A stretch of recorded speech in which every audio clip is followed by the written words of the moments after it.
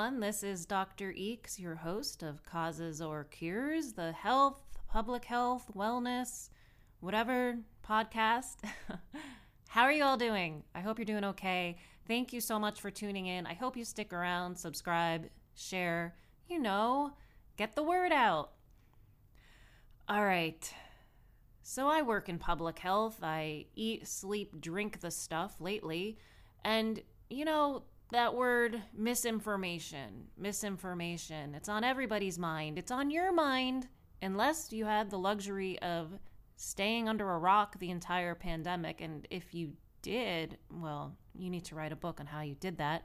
But anyhow, right, it's a problem because we really don't know what to do with misinformation. And, do we really want to go down the route of censorship? Because think about the things that could potentially lead to.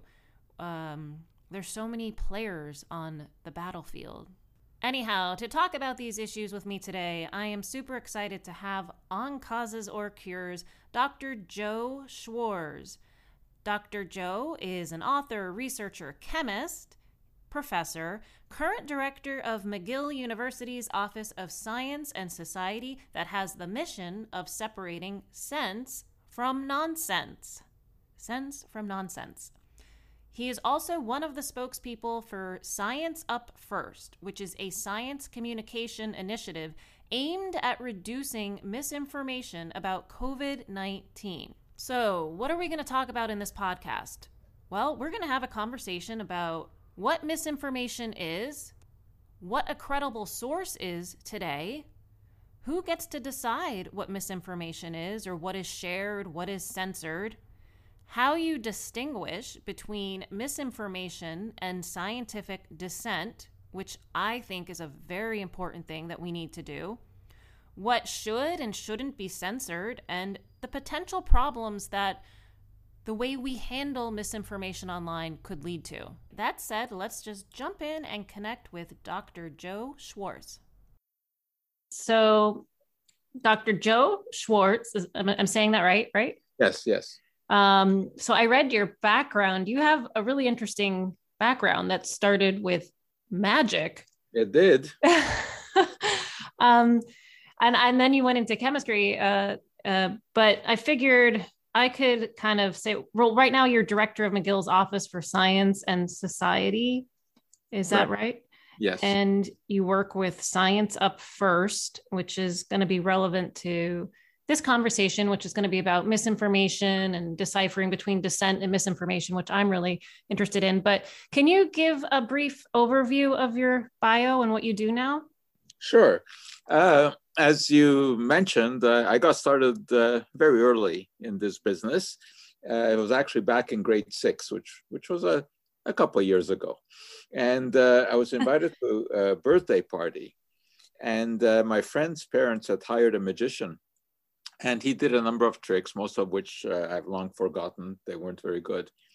But then he did one that turned out to be memorable and truly life-changing. When he took 3 pieces of rope, or so it seemed, and he blended them into one long rope magically. But the magic was produced by what he said was an invisible magic chemical that he had taken from his pocket and sprinkled on these ropes. Of course, I knew back then that there was no such magic chemical, but I wondered why he had used these words. Why magic chemical instead of abracadabra or hocus pocus or alakazam, the usual, words the magician uses. So I got intrigued and I went to the school library and I took out a book on magic and I took out a book on chemistry. And I've followed those ever since. And of course, it may seem like this is a very weird juxtaposition because chemistry, of course, is a hard science firmly rooted in the laws of nature. And magic is the opposite, right? I mean, what does a magician pretend to do? To counter the laws of nature, to cut women in half and restore them, to have subjects float in the air, defy gravity, right? Yeah. Of course, as soon as I started reading, it became quickly apparent that there were certain apparati that were involved in levitations and suspensions, and that the magician was just an actor playing the role of magic, Huh. of a magician. And that got me reading some more and got me into the world of skepticism, because most magicians are skeptics in the sense that they become wild when they see their art being used to defraud people. So the same magic trick that can be used to entertain an audience can be used in a darkened seance room to convince the gullible that spirits have appeared. And this, of course, has been a big bone to pick ever since Houdini, who was a champion of defrauding these mediums. And so I got interested in skepticism. So it was magic, skepticism, and of course science. And I've pursued those. And there's this strong interplay between all of these, because when you're a skeptic, which incidentally does not mean that you don't believe anything, a skeptic just means show me the evidence and I'm happy to jump on the bandwagon. And so I've been following these. And when you have a background in magic, it kind of gives you the armaments to sniff out pseudoscience, because you learn what tricks are involved, in making people believe the unbelievable. And so I had the idea, even very early in my life, that I would like to sort of relate all the stuff that I had been reading about, on my own, to students and the public at large. Because once I got into high school, I was kind of disappointed with what I was learning, or I should say not learning. I had hoped to get into the intricacies of chemistry because I had been reading a lot about this. It didn't happen. I mean, we learned how to, draw diagrams of apparatus, but we never used the apparatus. And so I thought that if I ever got into academia or the chance to teach, I would do it differently. And luckily, I did get that chance. And ever since I began teaching, I always emphasized the connections between what you learn in the classroom and everyday life. And if I couldn't, for myself, come up with a reasonable connection of why they should be learning some theory, I thought it was not important to teach it. Now, of course, it does not have to be imminently applicable. You just have to be able to see the light at the end of the tunnel. When you learn about quantum mechanics, which is, of course, pretty devastating for most students, but it becomes less so when you start giving them examples of why it is important to learn this, how it eventually translates into something that is applicable. And, because I got involved in all of this business on how to make science relevant, I also started to see all of the pseudoscience that is out there. And these days, of course, it's aided and abetted by the internet, which in a way, of course, is fantastic. I mean, I haven't been to a library in years. I mean, why should I go to the library? It comes to me with a few keystrokes. But of course, also with those same few keystrokes, you can get involved with all the pseudoscientific websites. And you can see how easily people are misguided, because the pseudoscientists have actually learned to don the cloak of science. They have learned how to speak in pseudoscientific terms, which sounds very impressive. And they can make very, very compelling arguments. And they actually have courses and seminars on how to get their information across. Whereas those of us in the world of academia generally, historically, have not paid much attention to that. Researchers are quite content to be in their ivory towers and not interact with the public. That's true. And I always thought that, that was a real frailty. And I thought that, unless you can translate your research into words that an average, semi-intelligent person can understand, there's not much point in doing it, because we really are at the service of the public. I mean, the reason we do science is to see how we can make the world better. And we have the responsibility of translating whatever information we have acquired to the public in a way that they can understand it. So here's my question, my first question. And I appreciated that explanation. And when you were talking about mediums, it made me think of that the series I watched on Netflix, which was to me more of a comedy. I got a kick out of it, but then I realized people actually believe the mediums. But anyways, for example, the Science Up First website, and this is, everybody's kind of paying attention to misinformation because of COVID-19, right? And we're in the pandemic, and they say there's an infodemic. And I was looking at the website, and it seems like there's a lot of government involvement, or like organizations that might be considered government.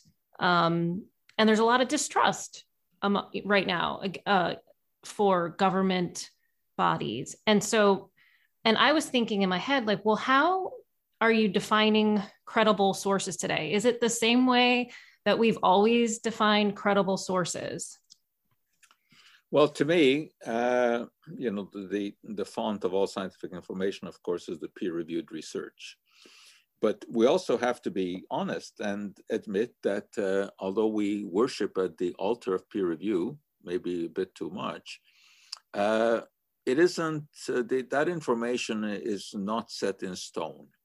I mean, obviously, there have been cases in history where papers have appeared in the proper peer-reviewed literature. I mean, obviously, Andrew Wakefield's fraudulent paper in The Lancet is an excellent example, where these papers have appeared, and until other researchers failed to reproduce the results, they were out there, and they were acted upon. They were believed, but nevertheless, we don't have a better alternative than the peer-reviewed literature. You know, it's like Churchill supposedly said, democracy is just a terrible system of government, but show me one that's better. Right. So what else can we do but have our work looked at by competent scientists, be evaluated, initiate discussions, and see where that leads.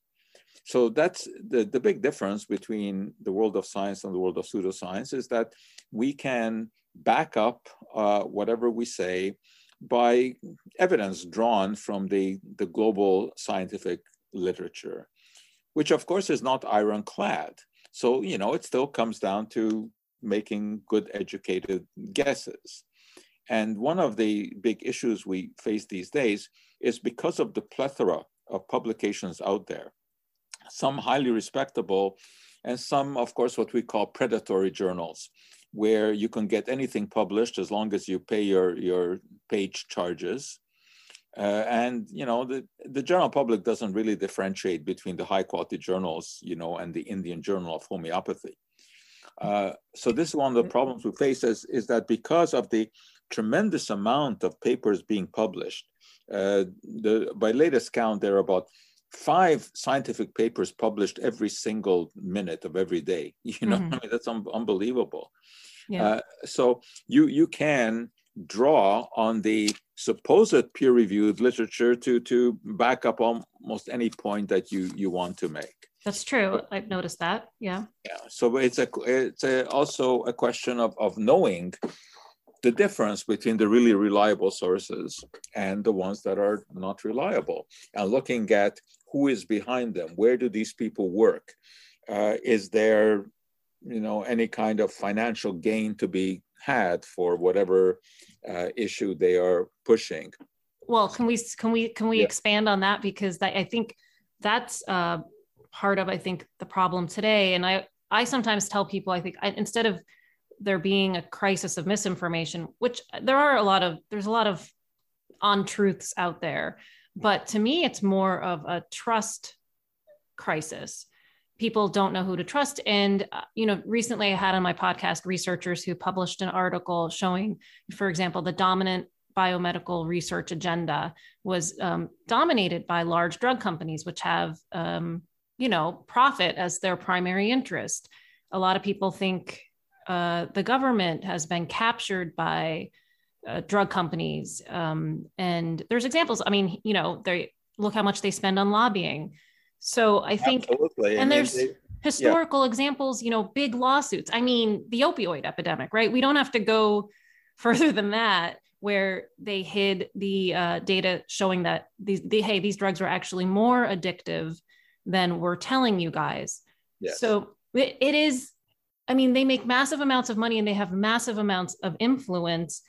So they certainly do. And I think, Yeah. anyone who is in tune with science will know that pharmaceutical companies are not philanthropic enterprises. Right. They are businesses, right? Right. And Right. obviously they want to make money. But just because there's the chance of making money doesn't mean that you distrust, all the information that they produce.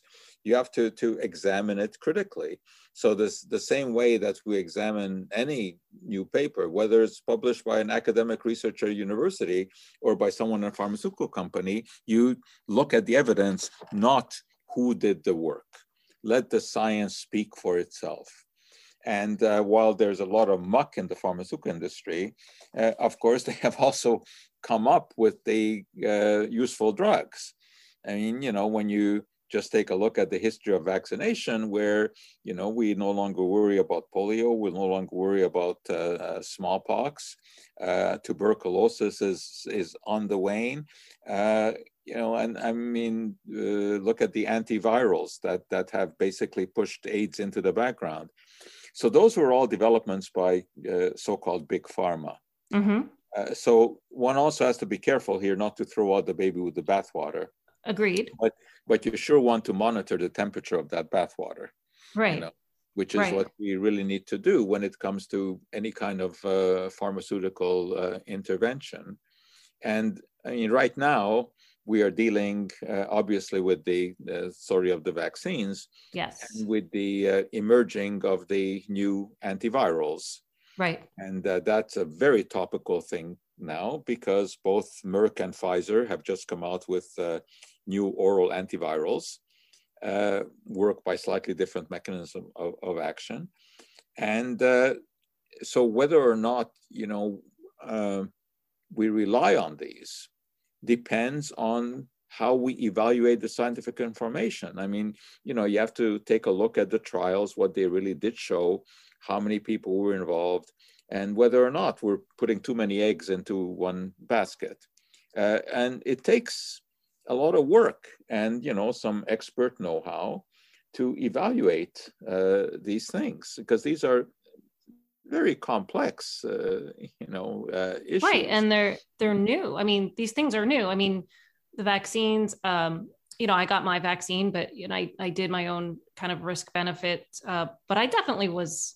I had concerns. For example, when they're doing studies now on why menstruating people may have changes, and Yes. you may want answers to that, and you have to tell people we don't know. But then the message has been from government bodies, well, they're safe and effective, and I understand that message, because it's you want to get people vaccinated as part of a public health initiative. But don't you think some of these concerns are valid?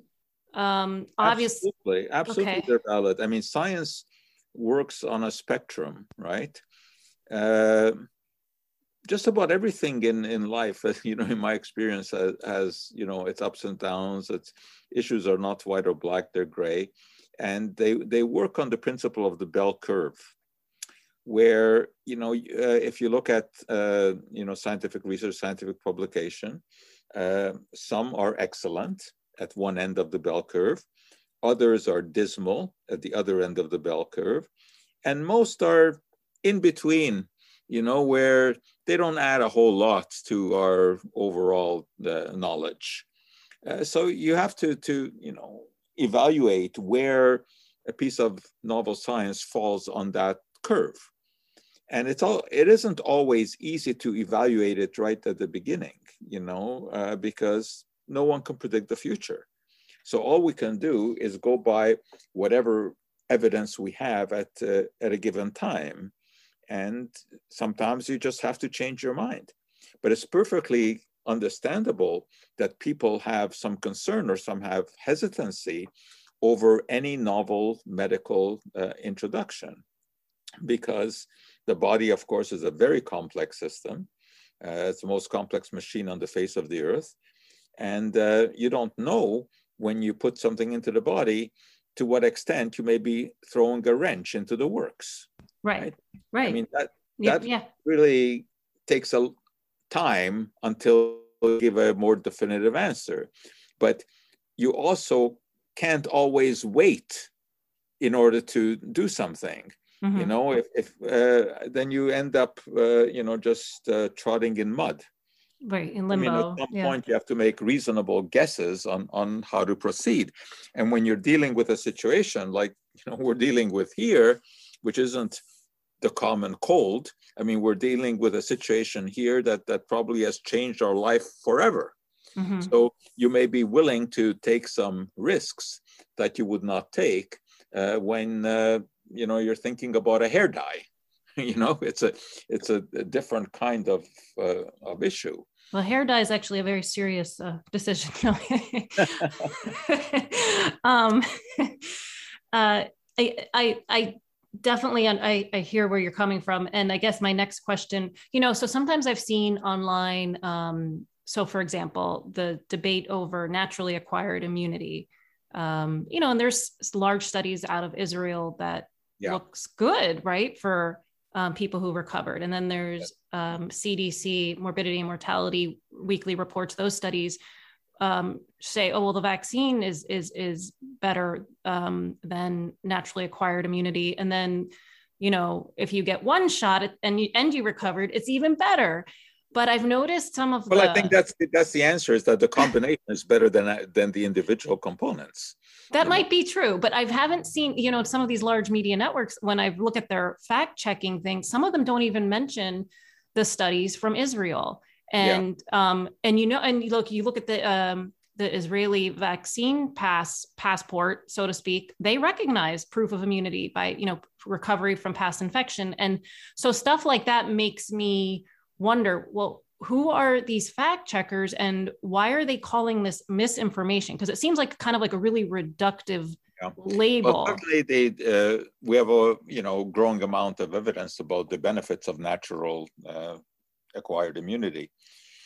However, the danger in you know, promoting that too much is that then people think, well, you know, maybe I should go out and see if I can get infected, you know, to protect myself. And that obviously is a very bad decision, because the risk of getting really sick with COVID is very significant. Right. So you don't want to purposely acquire the disease. But indeed, if once you have had it and you have recovered from it, yeah, there's a good chance that your natural immunity is very good. Of course, we don't know how long it lasts. Right. Because not a long enough time has passed. We don't know how long the protection from the vaccine lasts either. Right.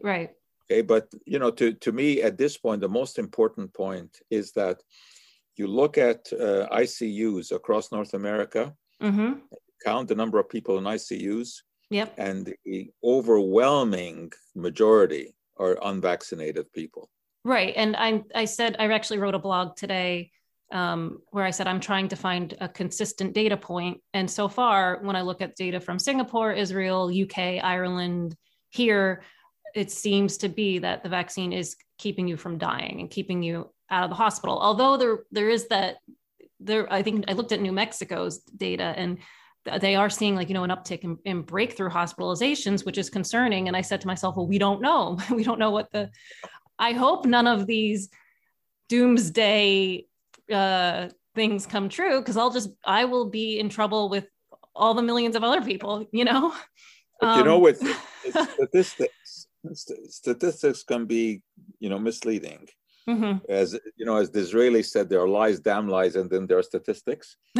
And the thing here is that, you know, with all this talk about increasing breakthrough infections in vaccinated people, well, this is something that we should expect, because obviously the vaccine is not perfect.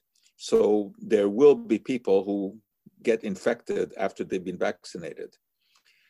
And even though percentage may be small, as the number of people who are vaccinated grows, which of course is happening, around the world, maybe not as fast as it should be, but it's happening. The vaccination rate is increasing. So even though the percent of breakthroughs is small, you're going to see a greater number of breakthroughs because there's a number of vaccinated people. So we should statistically expect more hospitalizations from breakthroughs because there just obviously are more people vaccinated and there will be more breakthroughs. Right. And I agree with you. I do think though that, and I was part of the communication campaign right in the beginning, and we were telling everyone we're going to be back to normal by the summertime and you're going to be able to go out and have fun. And that didn't happen either. So, yeah. And maybe, and maybe it goes. predictions are very, very disturbing because you never know. You never know what the future is. Right. And you have to be very careful about making predictions. Yeah. Or telling people they don't have to wear their mask, or you could take it off and then, you have to put it back on again. We don't have a crystal ball. And there are some things that can happen where you can't even think about what could happen. And one example that I often give, if we go back to the 1930s or 1940s, when refrigerators used sulfur dioxide and ammonia as a refrigerant, and you had a leak in your kitchen, you could die. We replaced them with freons, right? The chlorofluorocarbons, which are inert and safe in terms of inhalation. Nothing happens to you. Who could then have predicted that 50 years in the future, you would see freon destroying the ozone layer in the stratosphere? Right. How could you have even thought of something like that, right? Right. So you can't cover all your stuff happens that is totally unpredictable. So that's why I keep coming back to the point that all we can do is make our best possible educated guess based on the data that we have at any given time. And it's not a crime to have to change one's opinion. In fact, that is one of the hallmarks of science, that it changes. It changes as new evidence becomes available.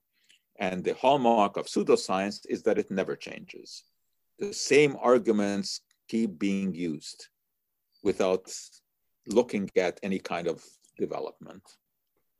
I see what you're saying. That's interesting. Pseudoscience doesn't change. No, homeopathy is the best example of that. Right. Because, if you take a look at the arguments against it and for it, the same arguments were voiced 200 years ago as now. I see. Okay. Nothing has evolved. Whereas you look at proper medicine, it is evolving on a daily basis.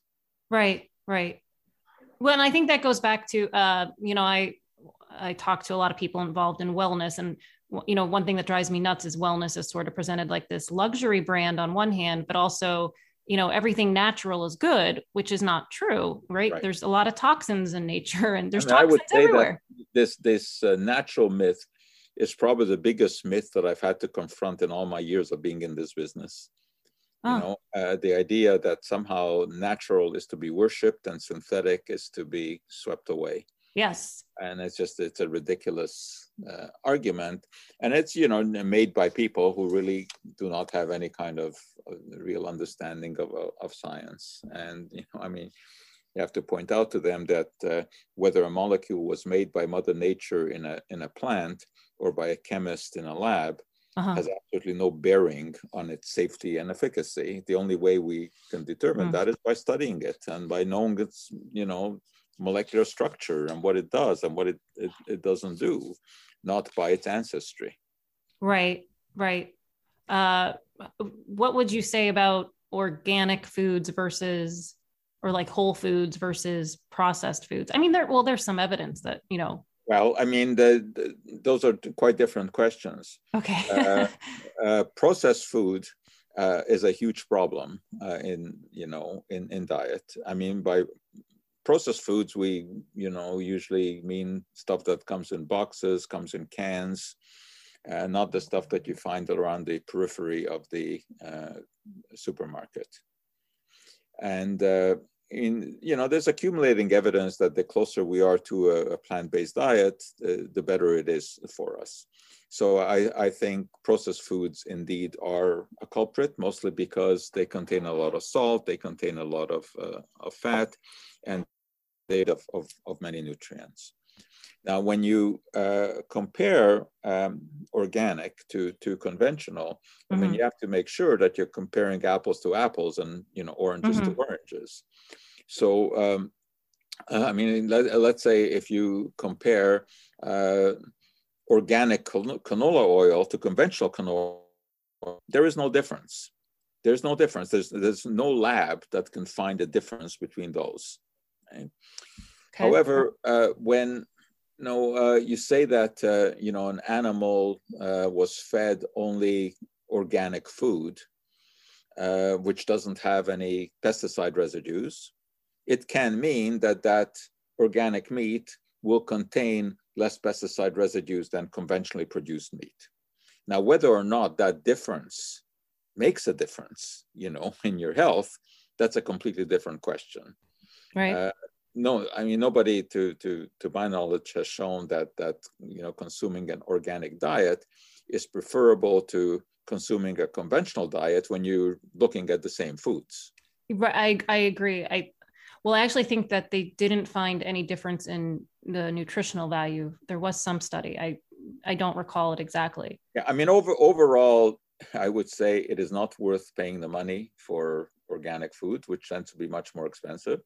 True. And studies have shown that people who basically make a religion about organic often end up eating fewer healthy foods because they're more expensive. Oh, that's interesting. Okay. Yeah. I mean, I feel like I can tell the difference between an organic strawberry and non-organic strawberry, but that just might be my brain playing tricks on me. Well, it could also be that it's just a different variety of strawberry, because when you breed strawberries, you breed them for specific reasons. And it may be that organic strawberry has been crossbred in order to do better without pesticides. It just may be a different variety of strawberry that happens to taste better. But like you said, the mind also plays games here. So the only way is by doing proper testing to see if there really is a difference in taste. Now, often organic foods are fresher. That's true. Okay. And that certainly can have an effect on the taste. Okay. I mean, and I know organic is a buzzword, and I even notice in myself, I like the buzzwords: organic, all natural, immune boosting. They sound pleasant, and they're good for. It does have some importance when it comes to environmental effects. Right. That's true. That's true. That's true. But when it comes to nutrition, that's a different story. And the immune boosting, well, that is just a marketing gimmick. But a lot of people love that word. I mean, as you know, the immune system is an unbelievably complex system of organs, cells, various molecules in the body. So, I have debates with these with these immune boosting people. And, first question I ask, well, tell me exactly what part of the immune system is being boosted? And how do you know that is happening?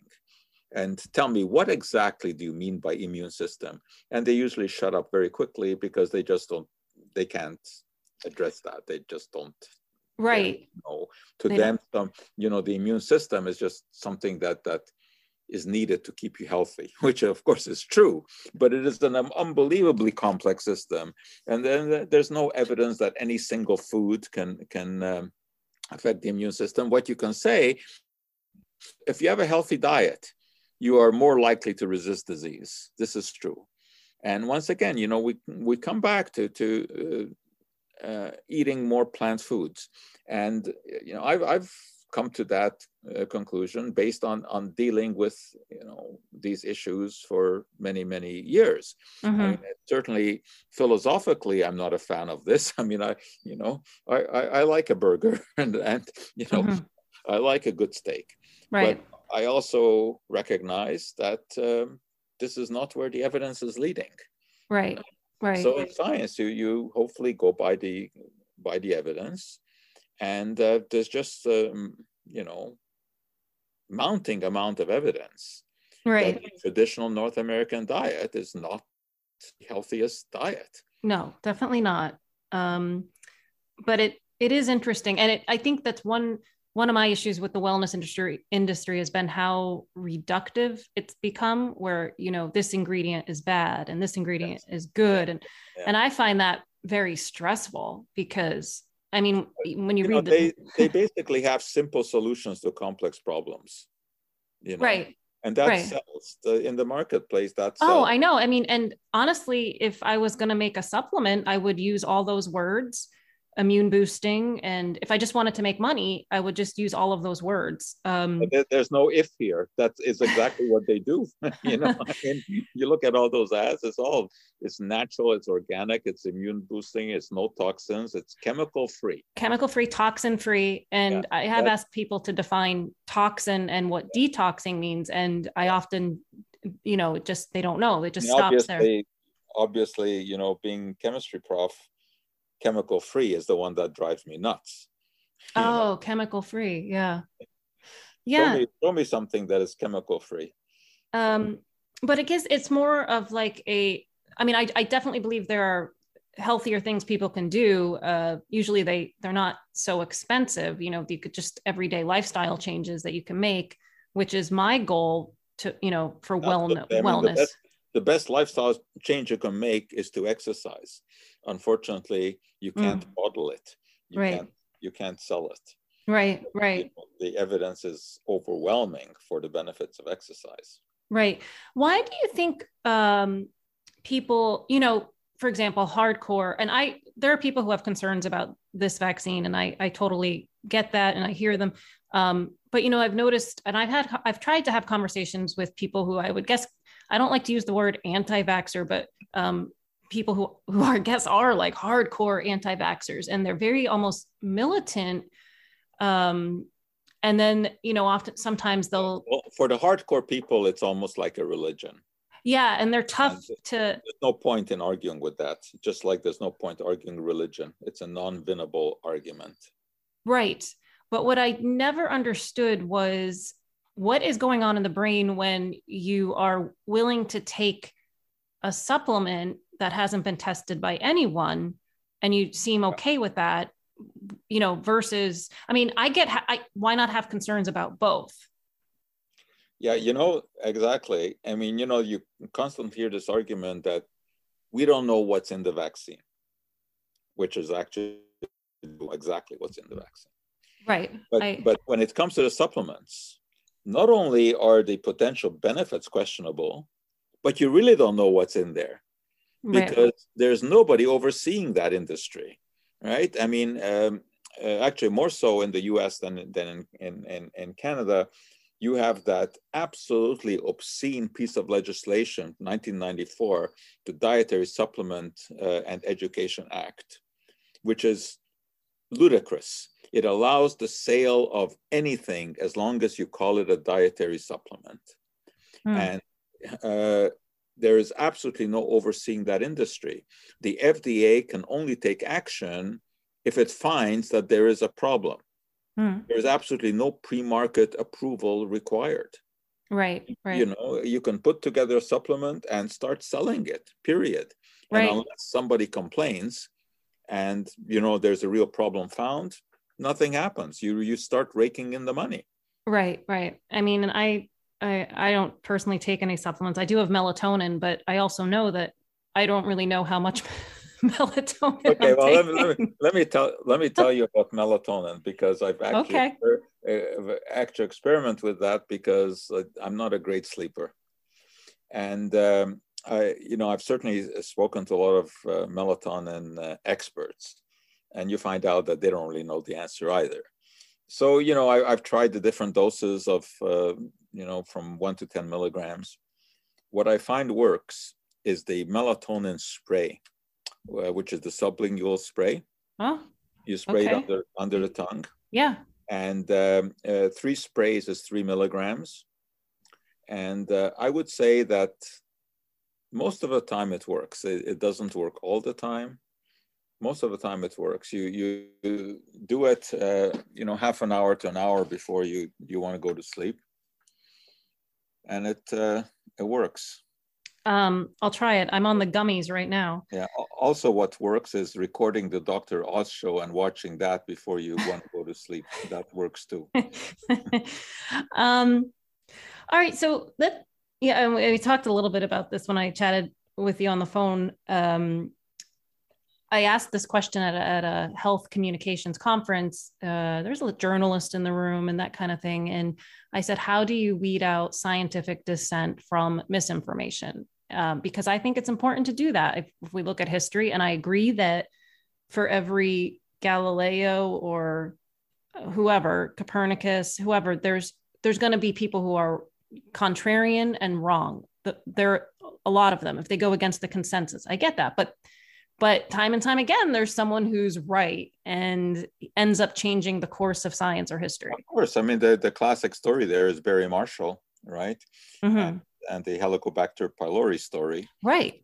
Because when he first suggested that ulcers were caused by bacterium, everyone in the scientific community says, what the hell are you talking about? It's caused by hyperacidity, it's caused by stress, it's caused by spicy diet, etc. Right. And then, of course, admittedly in a very foolhardy fashion, he took the bacterium and triggered gastroenteritis and cured himself with antibiotics, which launched studies. And, within 3 years, triple antibiotic therapy was on the market, right? Because the evidence became crystal clear that he was right. And obviously he was rewarded with the Nobel Prize. But it's a fantastic story and it's a captivating story. But, as you said, for every Barry Marshall, there are a million Joe Mercolas. And, who are totally not scientific and just spew nonsense. So the question is, how do you tell the difference? The evidence tells the story.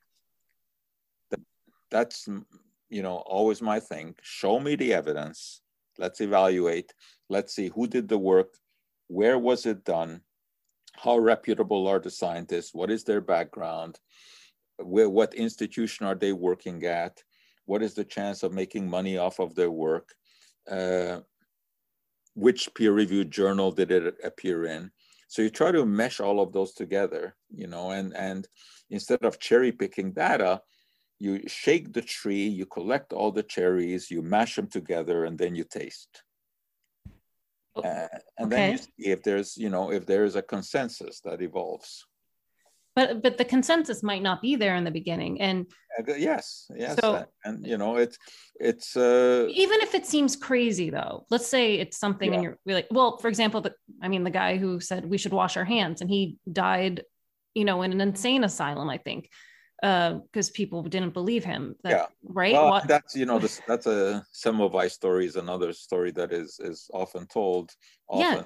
It's not exact. It didn't happen exactly the way the story is told. Well, I'm Irish. We like to embellish our stories, but but it is true that at that point, this of course was pre-microbe. I mean, this was pre-Pasteur. Yes. Yes. Nobody knew about germs. So intuitively, it didn't seem possible that ridding your hands of something that's invisible wouldn't do anything. In the context of knowledge at the time, washing your hands didn't seem like a reasonable thing to do because you knew nothing about germs. But today, our general scientific knowledge is of course much greater. It's much broader.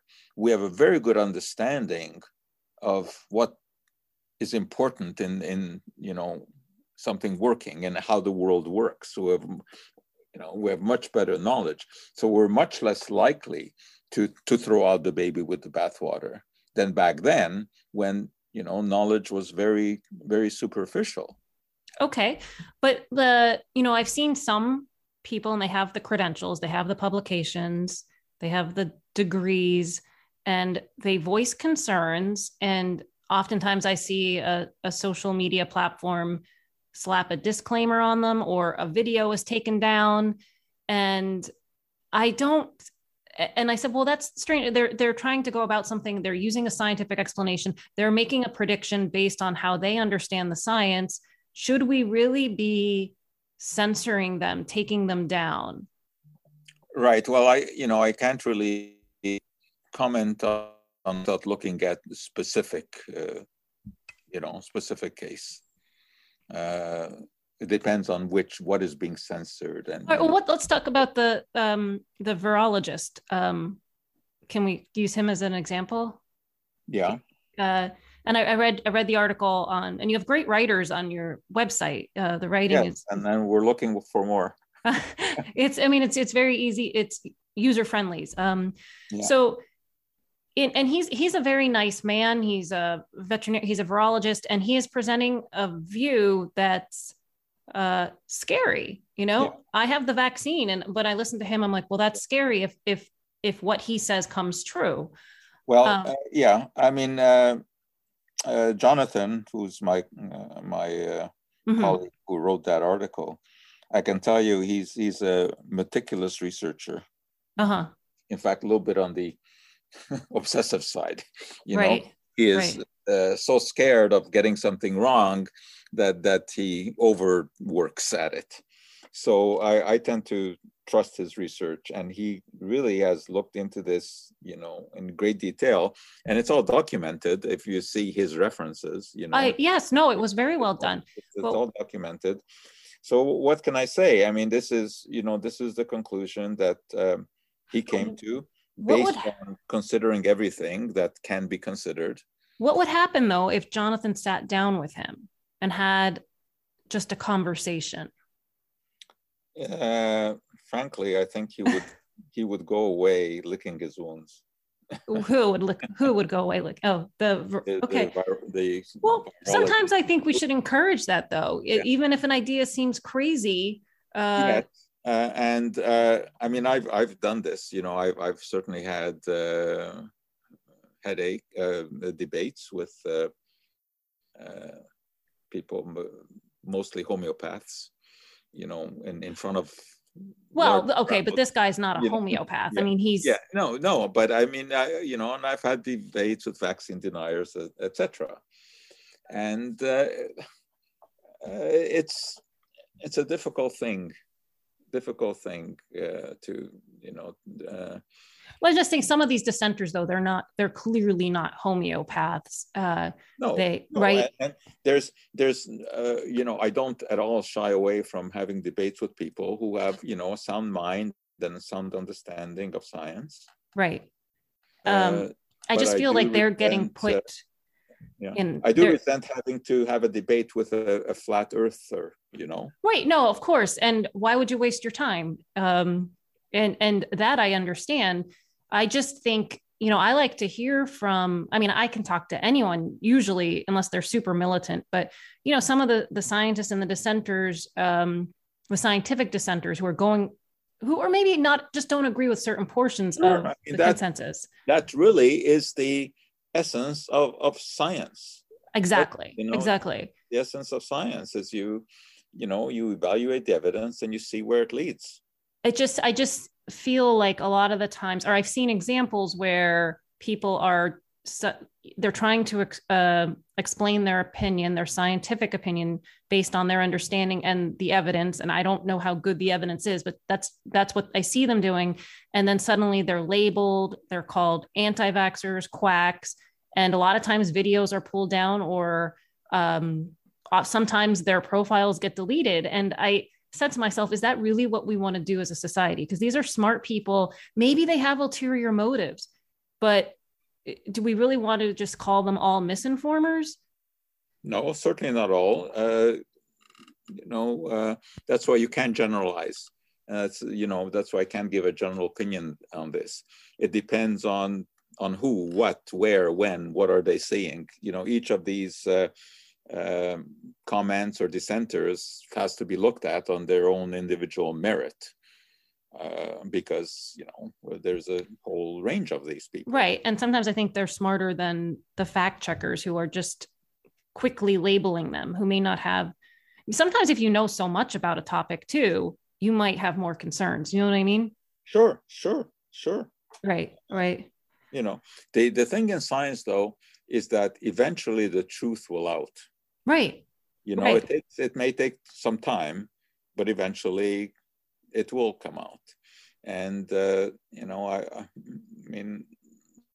hear you. I believe that in a few years' time, we will look back and say, I can't believe that there was ever this controversy about genetically modified foods.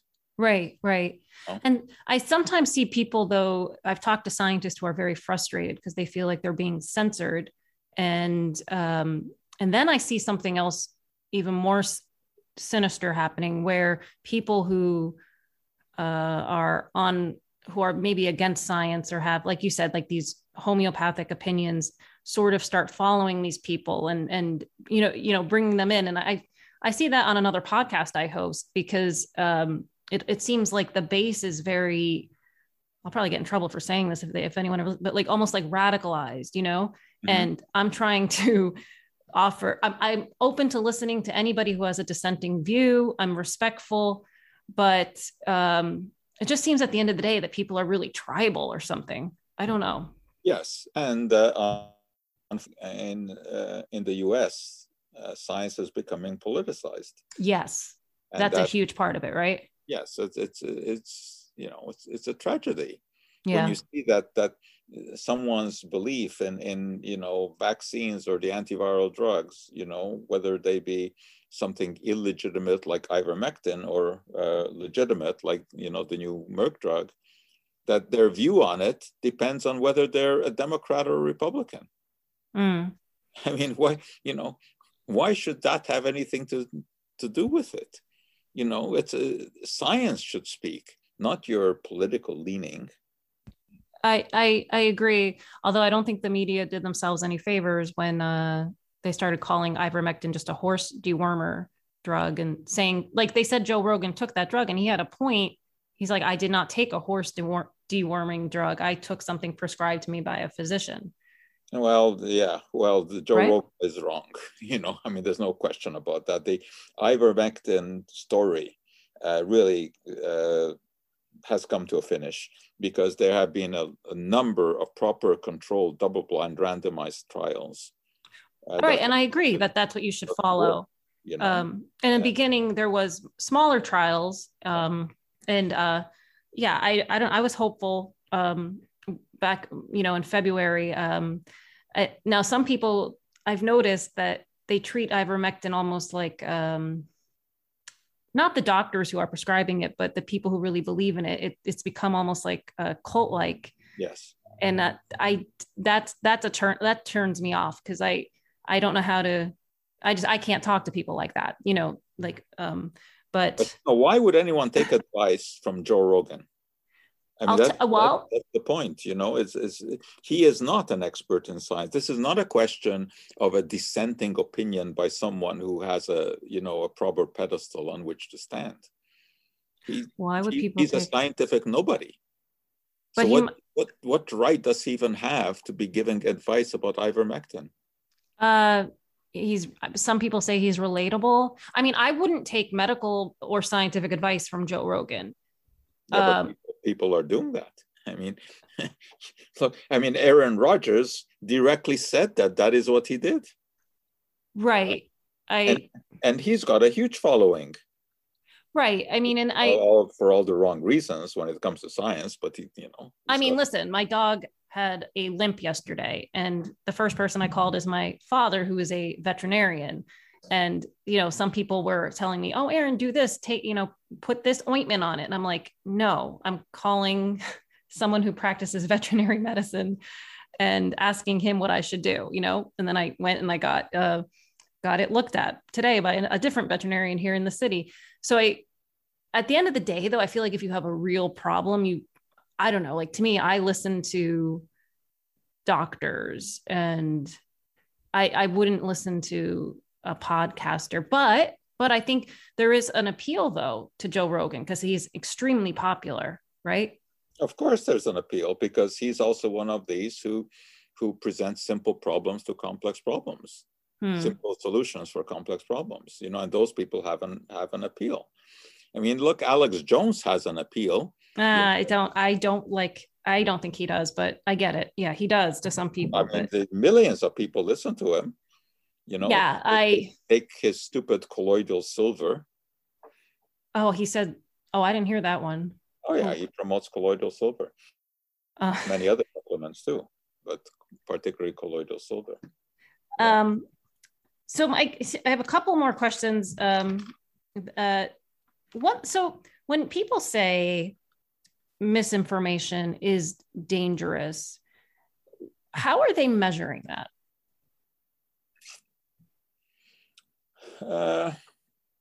By the number of people who might take some action based upon it. People who have decided not to take the vaccine because they've heard that it interferes with your DNA. Okay, that's misinformation, because actually I would say that is disinformation, because that is clearly wrong. We know the way that the mRNA vaccine works, right? It goes to the cytoplasm. It doesn't go into the nucleus of the cell. It does not incorporate into DNA. So that is just a false statement. So anyone who buys into that and says, well, you know, I'm not going to get vaccinated because it could make me into a mutant. It's going to change my DNA. Well, there you have someone who is risking being infected because they're not getting the vaccine for all the wrong reason. So that's a question of, you know, disinformation.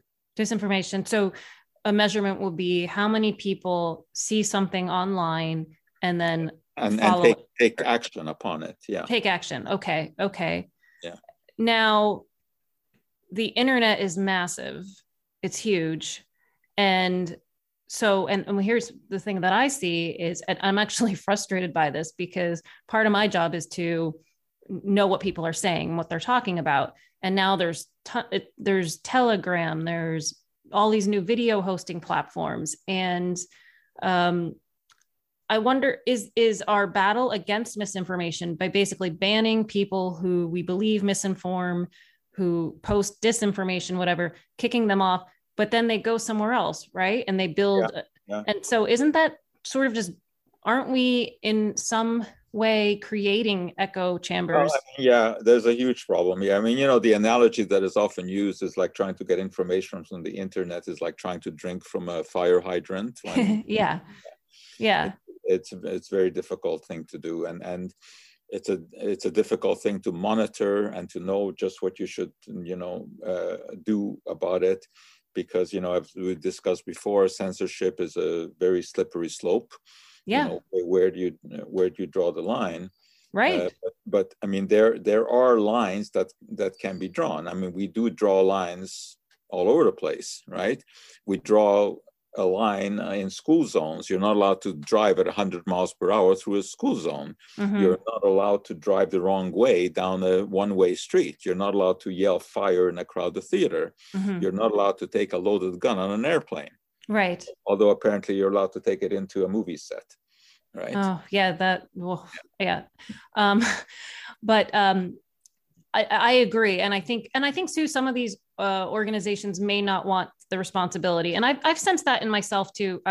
Sometimes when I want to feature someone and I get concerned, well, if they put this message out there, even though I'm a curious person, I can talk to almost anybody. And then I'm like, well, is that going to be a dangerous message? Who's going to listen to it? But then part of me is like, well, let's just let it out there, you know? And so I here's the part where I struggle with. Do we just start banning misinformation, censoring? Do we increase our censorship efforts, or do we allow, because it's the democratic sharing of information and anybody and their brother and sister can share, and then we also allow for the democratic policing of that information, which... Well, I think we have to allow for some policing because obviously hate speech should not be allowed anywhere, right? Right. I agree with that. Yes. So you have to have some sort of policing. Now, is telling someone not to get vaccinated because it's going to alter their DNA, where does that rank? But then I feel like the comments, it's not quite like hate speech, but comes close to it. But what if we just put that out in full view and had a conversation about it? You know what I mean? Well, I mean, that is what is happening, but this is also where, your echo chambers come in, is that conversation snares only people who are interested in that conversation. In the echo chambers, right? But I think there are people who say, I heard that your DNA is altered. Right. And that's it. They don't go any further. They don't look for discussions about it. It was enough for them that Joe Rogan or whatever other god on the internet has said that. It's enough for them. I agree. Or Tucker Carlson, who I think is the one that really should be reviled the most. If anyone is to be censored or just thrown off the air, it's him, because he actively promotes nonsense, and worse than that, for sure, he knows that he's actively promoting nonsense, because he's not a stupid man. And he knows that the stupid things that he says are just meant to get listeners. I think the media does do stuff for clicks, but we talked about this with Andrew Wakefield's study. When I read the study, and I was like, this is a completely unimpressive study. How did this have so much impact? Because there was only like around 12 kids in it, right? Well, the media, of course, got a hold of it. That's what I'm saying, though. But he worked at the media getting a hold of it. Okay, well, so that that's unethical for a doctor to do that. But the media just ran with all these headlines, and of course parents are going to get super scared. Yeah. And so that to me was more of of course, I mean, the media is certainly not beyond reproach. Right. So on one hand, and you see it too with sensational headlines, and even I think there should be a space where people, if they feel they are, because every medication, every intervention has side effects, has risk, and if that happens, people should be able to share their stories. But oftentimes the media would run with these very frightening headlines, and then they'd get angry that people were frightened by those headlines and then deciding not to get vaccinated or not to do something, right? Because some of them were scary. Absolutely.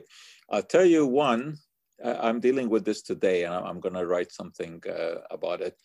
There was a study that came out in Nature, in fact, today or yesterday. Now, Nature is, of course, a top-notch great journal, publication. Okay.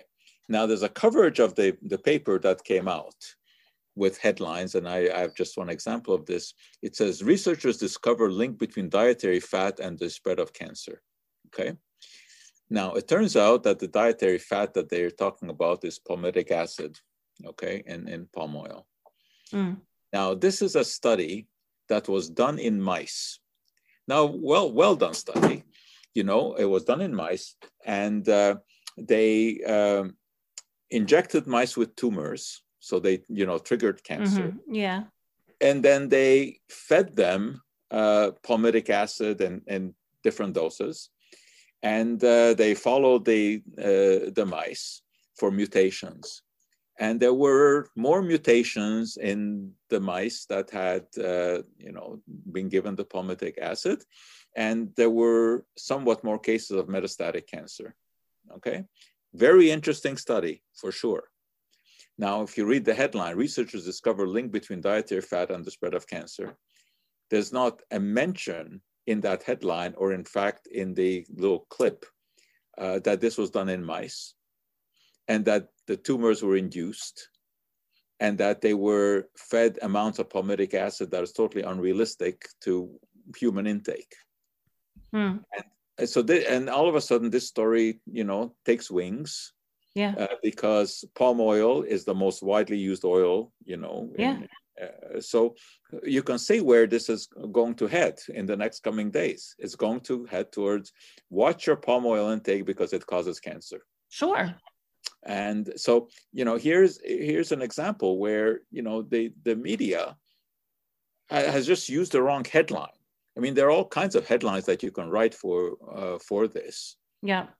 But you know, researchers discover link between dietary fat and spread of cancer is not the headline. I agree. I think though a lot of it too might have to do with like the changing landscape, right? Before it was the local paper. Now they need all these clicks in order to get advertisement, in order to pay their bills and to pay their staff. That's another part of this. Okay, here's another one. Palmitic acid promotes cancer metastasis and leaves a more aggressive memory in tumor cells. Okay. Okay. Nothing in this article, which is again is just a short clip reporting on the Nature paper, does not mention mice. It does not use the word mice. Mm-hmm. This is totally irresponsible, because it certainly gives people the idea that something that they're eating is causing more metastatic cancer.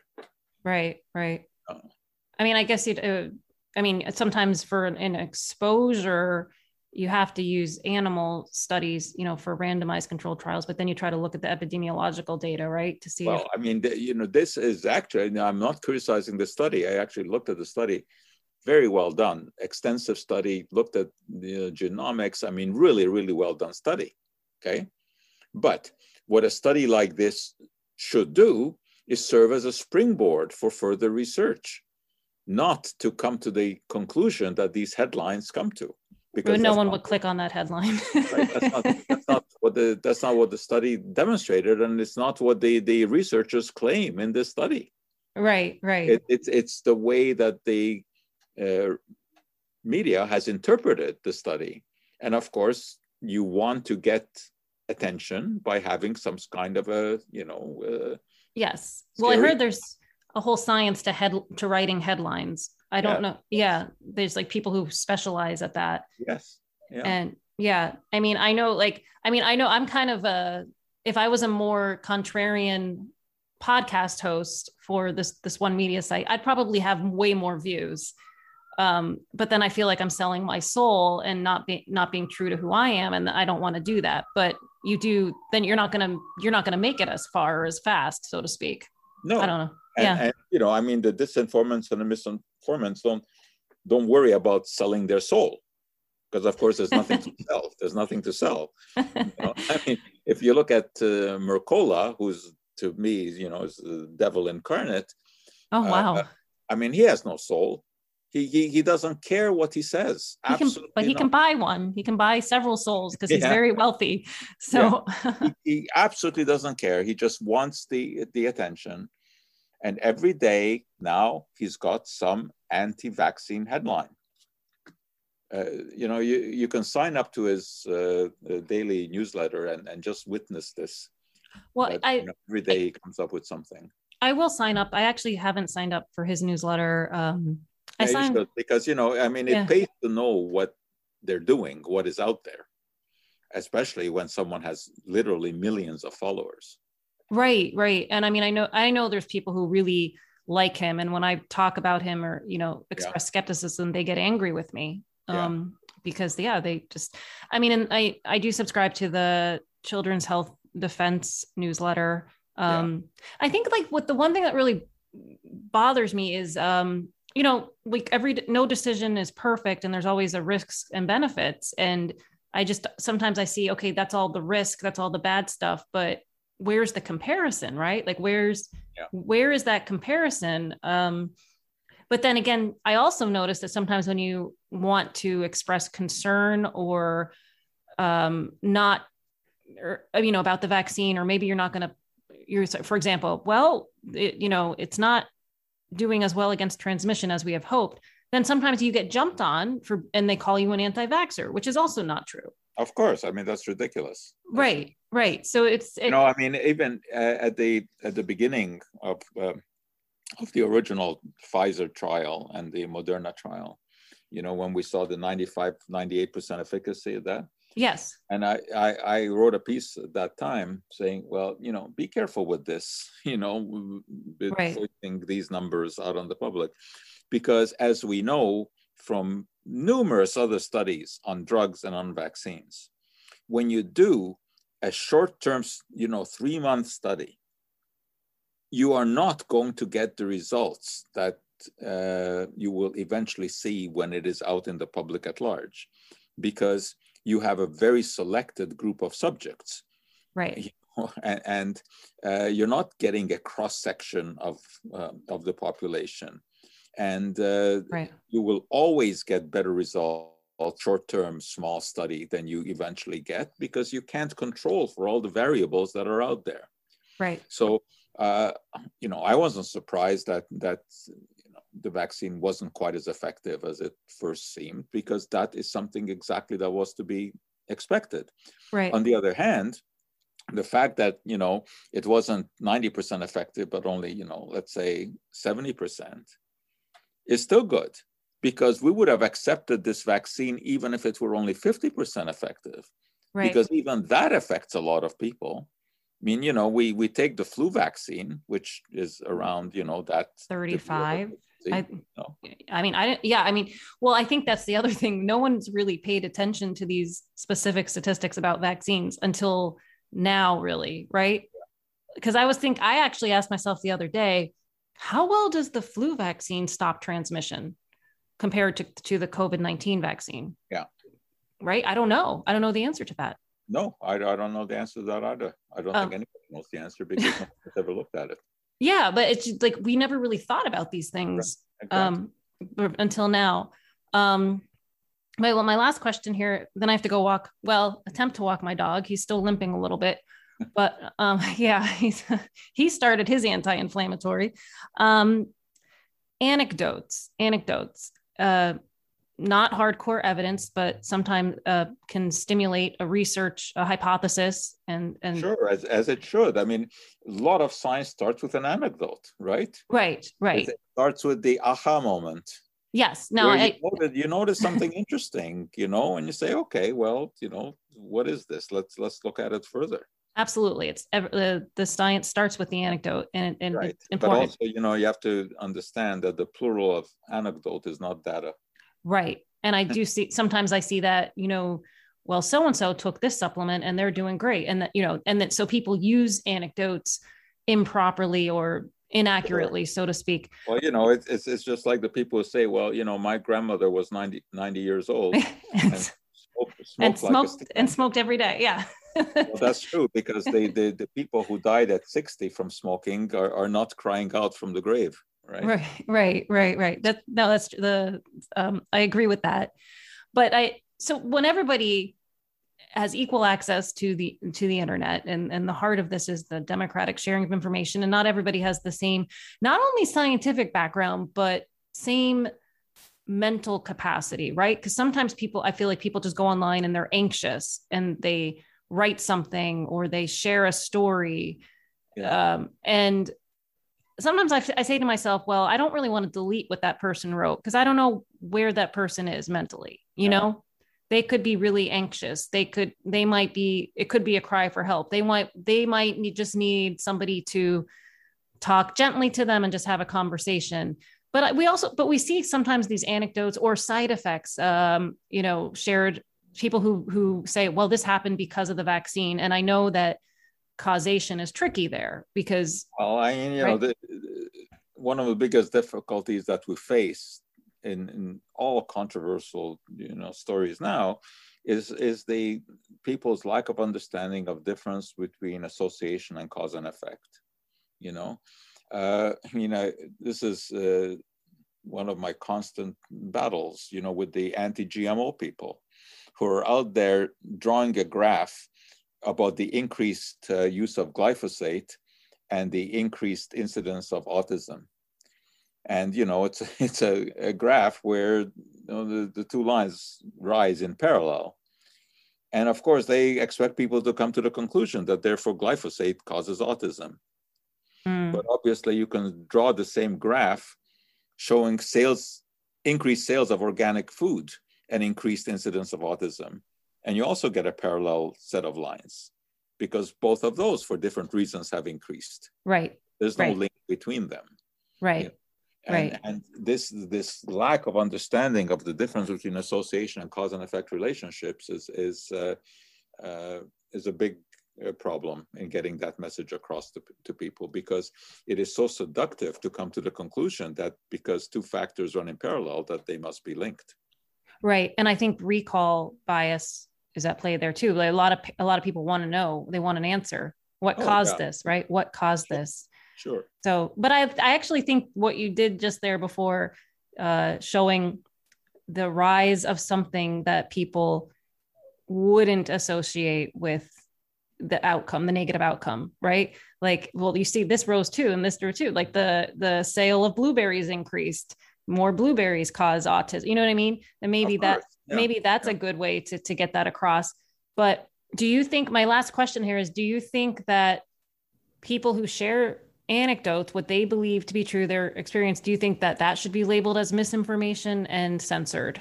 No, it's an anecdotal story. It's not misinformation. It's an anecdotal story, and it should be labeled as an anecdotal story. Anecdotal story. I mean, as long as you're not trying to pass something off as a fact. So when Nicki Minaj, when she posted that, do you think she changed anybody's mind at all about the vaccine? I mean, I thought her intention was pure. She was just sharing a story. But sharing a story, but I'm sure that there are people out there that, that could be. So yeah, I'm sure there was a couple people. There's always at least one person who's doing right. So, but should that tweet have been deleted? I mean, she got a lot of backlash for that, and people were calling her, an anti-vaxxer and this and that. No, I think, saying, look, I had a friend of my cousin, who noticed this. I mean, I hope that most people, even Republicans, are intelligent enough to recognize that as hearsay nonsense. Okay. I don't look at that as evil. Mm-hmm. I think when in conclusion, it sounds like the people who are, maybe I guess somewhat or started out in the scientific field or know what they're doing or deliberately misleading and also tied to I think someone who seems to have a scientific background and claims that your DNA is being altered with a vaccine. That's a different story from Nicki, Right. Of course. And maybe there is a financial incentive involved. Usually there is, right? So, and that's true too. And I pick on big pharma all the time, all day long, but it is true that the supplement industry, you see the same thing, people doing stuff for profits or, coming up with a new, the non-regulation of that industry, I think is a scandal. Right. There should be one regulation when you're making a claim of a health, when you're making a health claim. Either you can back it up or you can't. Whether it's produced by a pharmaceutical company or a supplement company should make no difference. If you're making a claim of, let's say, cholesterol reduction, if you cannot back that up by proper scientific studies, you should not be allowed to make that claim. Yeah. And I think that's too, I mean, I know when I was younger, I would read a study and think, oh, look at this works for this. I think that evolves over time. I mean, there's stuff that I read and published 10 years ago that I would never do now because I've learned more about evidence. Which makes it trickier because anybody can post online. Life is a learning experience. Right. No, of course. Yeah. And all of a sudden you're like, oh, well, that's not good evidence. And here's why. But I didn't think that, 10 or 15 years ago. But now I do. But anyways, thank you so much, Dr. Schwartz. It was really interesting chatting with you and enjoy. I look forward to hearing what my listeners have to say about this one. Okay. And remember my offer about considering writing. Oh, no. Yes, absolutely. They're good writers. It's a good, good group. But yeah, I will. Absolutely. I'll email you about that. Okay, very good. Okay. Thanks. Okay. All Have right. a walk with your limping dog. Yes. Okay. All right. Bye-bye. Bye. All right, guys. Thanks so much for tuning in. A special thank you again to Dr. Schwartz. I found the conversation very interesting. I hope you did too. Let me know what you thought. You can find me on Instagram, Twitter, Facebook, or through my website. And let me talk about my website for a minute. bloomingwellness.com. It's been around for a while, since 2011. It's growing a lot. I mean, talk about having some crazy ideas that evolve over time. That was me. But that is what is supposed to happen. Like Dr. Schwartz mentioned, that's why I kind of, when people cherry pick things from people's past, I'm like, well, come on, that was 10 years ago. I mean, did that person, stay in a wax museum for the last 10 years? They probably evolved since then. But I digress. I've been updating my blog at bloomingwellness.com, mostly public health stuff, talking a lot about the pandemic trends, also a little wellness stuff, things I'm working on too, sharing them with you guys. So do check it out, bloomingwellness.com. And you can sign up for my newsletter if you go to the website too.